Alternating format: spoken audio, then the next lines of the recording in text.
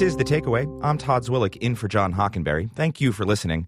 Well, in today's show, we go to Scotland, to cyberspace, even to Washington. But we're going to start inside the war in Syria.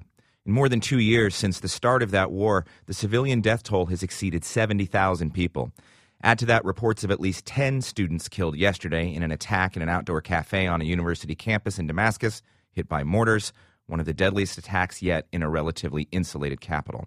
The fighting is not just tearing the country apart, but it's also dividing communities, separating neighbors. It's creating an escalating sense of distrust between ethnic groups. If it wasn't for the rebels protecting us, the Alawites would come into our homes, rob us, and burn our houses down.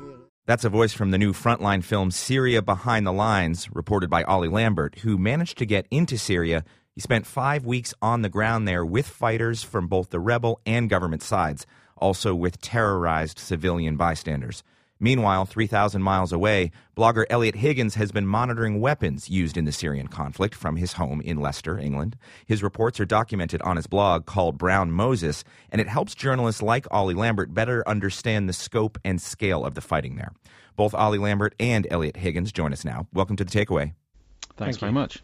Well, Ollie, your film is called Syria Behind the Lines, and that's really what it is. I mean, on the front lines between these two warring sides. You spent 5 weeks in Syria with cameras as shrapnel flies, bullets fly, and blood flows, unfortunately. Yeah. You spent some time on the rebel side with Ahmed, who's a soldier. Let's listen to Ahmed and set up this conversation, and I want to hear you talk about him. Listen to Ahmed. I was a policeman. We were sent out to quell the protests, and some of us would open fire on demonstrators. But I used to hide. I'd throw my bullets away. I looked evil when I was serving in the regime. I was full of hatred. Ollie, you spent a lot of time with Ahmed as he fights, as he talks about his philosophy. Who is he? He's a young rebel fighter. He's 20 years old, and he defected from the regime police force. And he tells a very, very common story amongst people who've defected, which is, as regime security services, they were often sent out to quell originally the peaceful protest, and they became increasingly violent protest. And Ahmed was told to shoot and fire on these protesters, and was finding that incredibly difficult, would hide or would throw his bullets away, and eventually it proved too much, and he negotiated with smugglers to get him out of the police force and back to his home village up in Khan Safra, which is where I was filming for a few weeks. And he's now a rebel fighter with the Free Syrian Army, and he's regularly fighting to try and bring down the regime. On the other side of the conflict, you spoke with a member of the Syrian army under Bashar al-Assad who believes strongly that they're defending, not hurting the people of Syria. This is our time to defend the country. I'm making sacrifices for women and children and for future generations. Our mission is dangerous, but we must make this country safe again. Your reaction? What was shocking to go to these Alawite and pro-regime villages was just the amount of fear. And that's a fear that's been sort of designed by the regime. I mean, the regime is stronger the more fearful its supporters are. But the people in these villages are absolutely convinced that they're facing annihilation. They talk openly about genocide and feel that as a minority, whether they're Alawites or they might be Christians or Druze or Mashidians, there's a huge sense that they're going to get wiped out. And that wasn't true at the beginning of the revolution, and it really isn't true still in large parts of the country.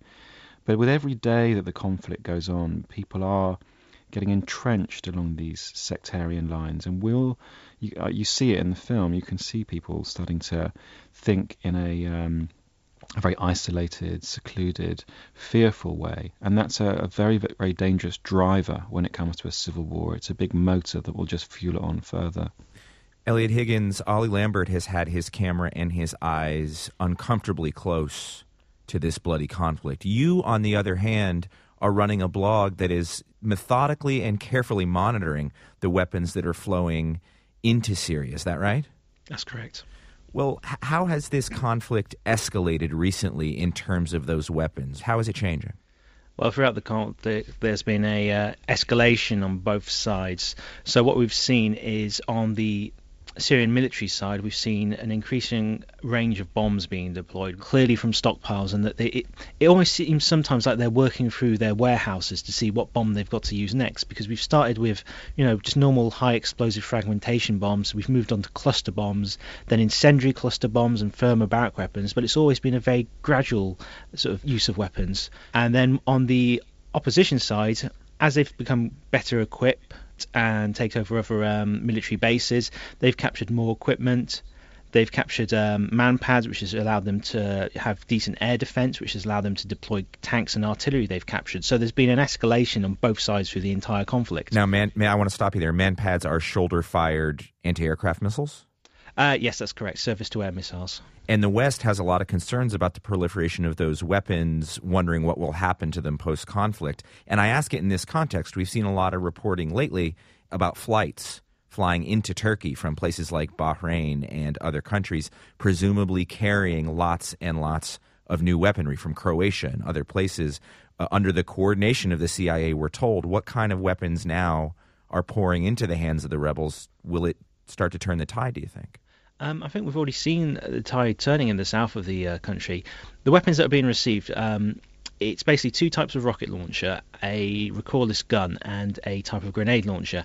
And in the south of the country, you have to understand that unlike the north in Aleppo, where they've got quite a lot of heavy equipment already, in the south they're very poorly equipped. So this equipment has made a big difference to the groups down there. And already I'm seeing videos coming from the south of the country where they've overrun army bases, they've captured mortars, they've captured armoured vehicles. And I think what's going to happen is what I guess you would call the Aleppoization of the south of the country, where the opposition are going to get better equipment that will allow them to attack more bases. That means they'll get more equipment, and eventually they're going to be pretty self-sufficient.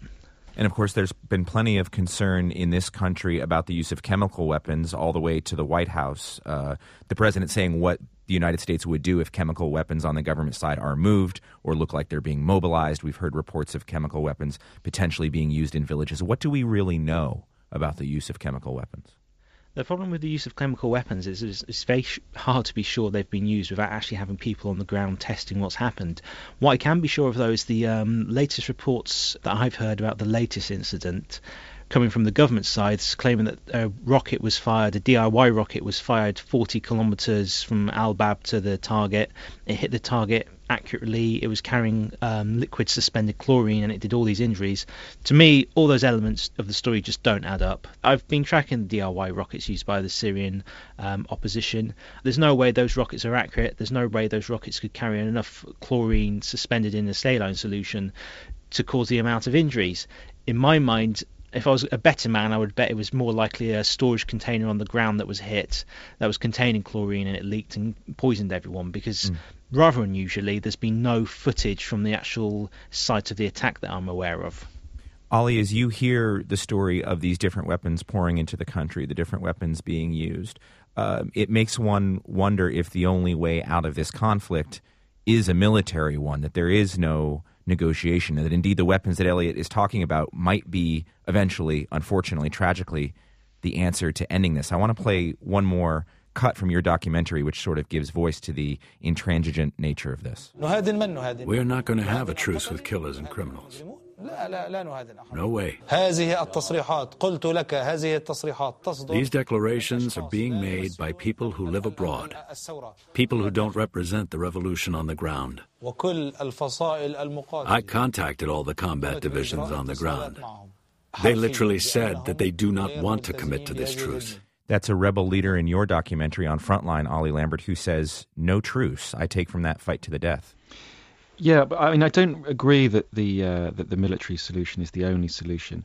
Personally, I don't feel, I'm not a military expert at all. I know far less about weapons than Elliot does, but it did seem to me that it's quite simple, that if you give the rebels absolutely loads of weapons, it might briefly satisfy a number of people and give a sense of there being an equivalence on both sides. But the regime has got absolutely no shortage of weapons, and has also not only got a large stockpile, as Elliot says, but has got the means to get even more for themselves. So there's no shortage on both sides, and heavily arming one won't necessarily bring about any kind of political change. What seemed abundantly clear on the ground of what would actually would actually sort of halt the bloodshed would be to enforce some kind of no-fly zone, because a large part of the country in the north is held by the rebels on the ground, and the regime only has control by flying over it.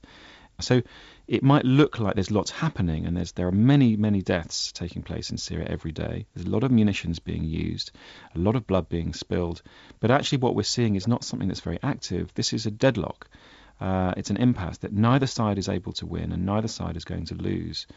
The thing that would bring about a political solution, really, is to force the regime to the negotiating table, and giving the rebels more weapons would not achieve that. This is not a regime that's on the brink of collapse. So personally, I feel that to fan the flames of war more is not going to bring about a solution. It would satisfy some large sort of hawkish members internationally, and would certainly please a large number of rebel fighters. Would it actually stop people getting killed in the long run? I seriously doubt it.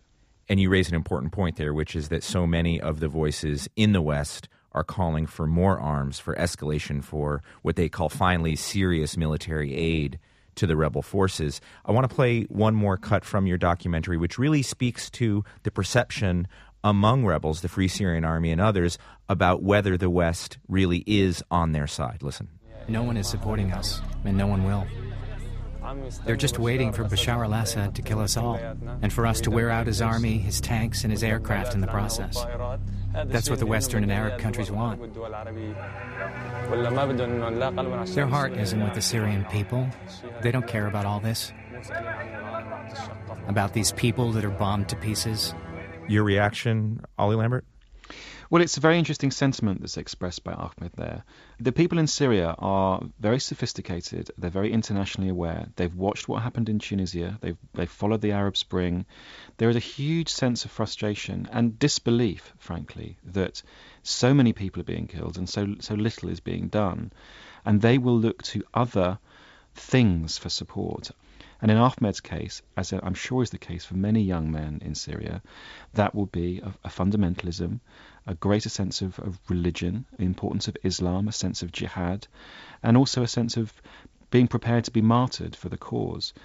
Because all other avenues, such as a political solution or international support or international aid, these things aren't working, nothing's happening. What's much more dangerous for both Syria and the wider international community is a growing sense of radicalization amongst Syrians themselves. And that's the thing that Western observers and audiences should be keeping their eye on. Ollie Lambert is a freelance documentary filmmaker and creator of the new Frontline documentary, Syria Behind the Lines. It was produced by our partner WGBH and airs on PBS stations on the 9th of April. Elliot Higgins is author of the Brown Moses blog, which monitors weapons used in the Syrian conflict. Thank you both. Thanks a lot. At Radiolab, we love nothing more than nerding out about science, neuroscience, chemistry. But we do also like to get into other kinds of stories. Stories about policing or politics, country music, hockey, sex, of bugs. Regardless of whether we're looking at science or not science, we bring a rigorous curiosity to get you the answers. And hopefully make you see the world anew. Radiolab, adventures on the edge of what we think we know. Wherever you get your podcasts.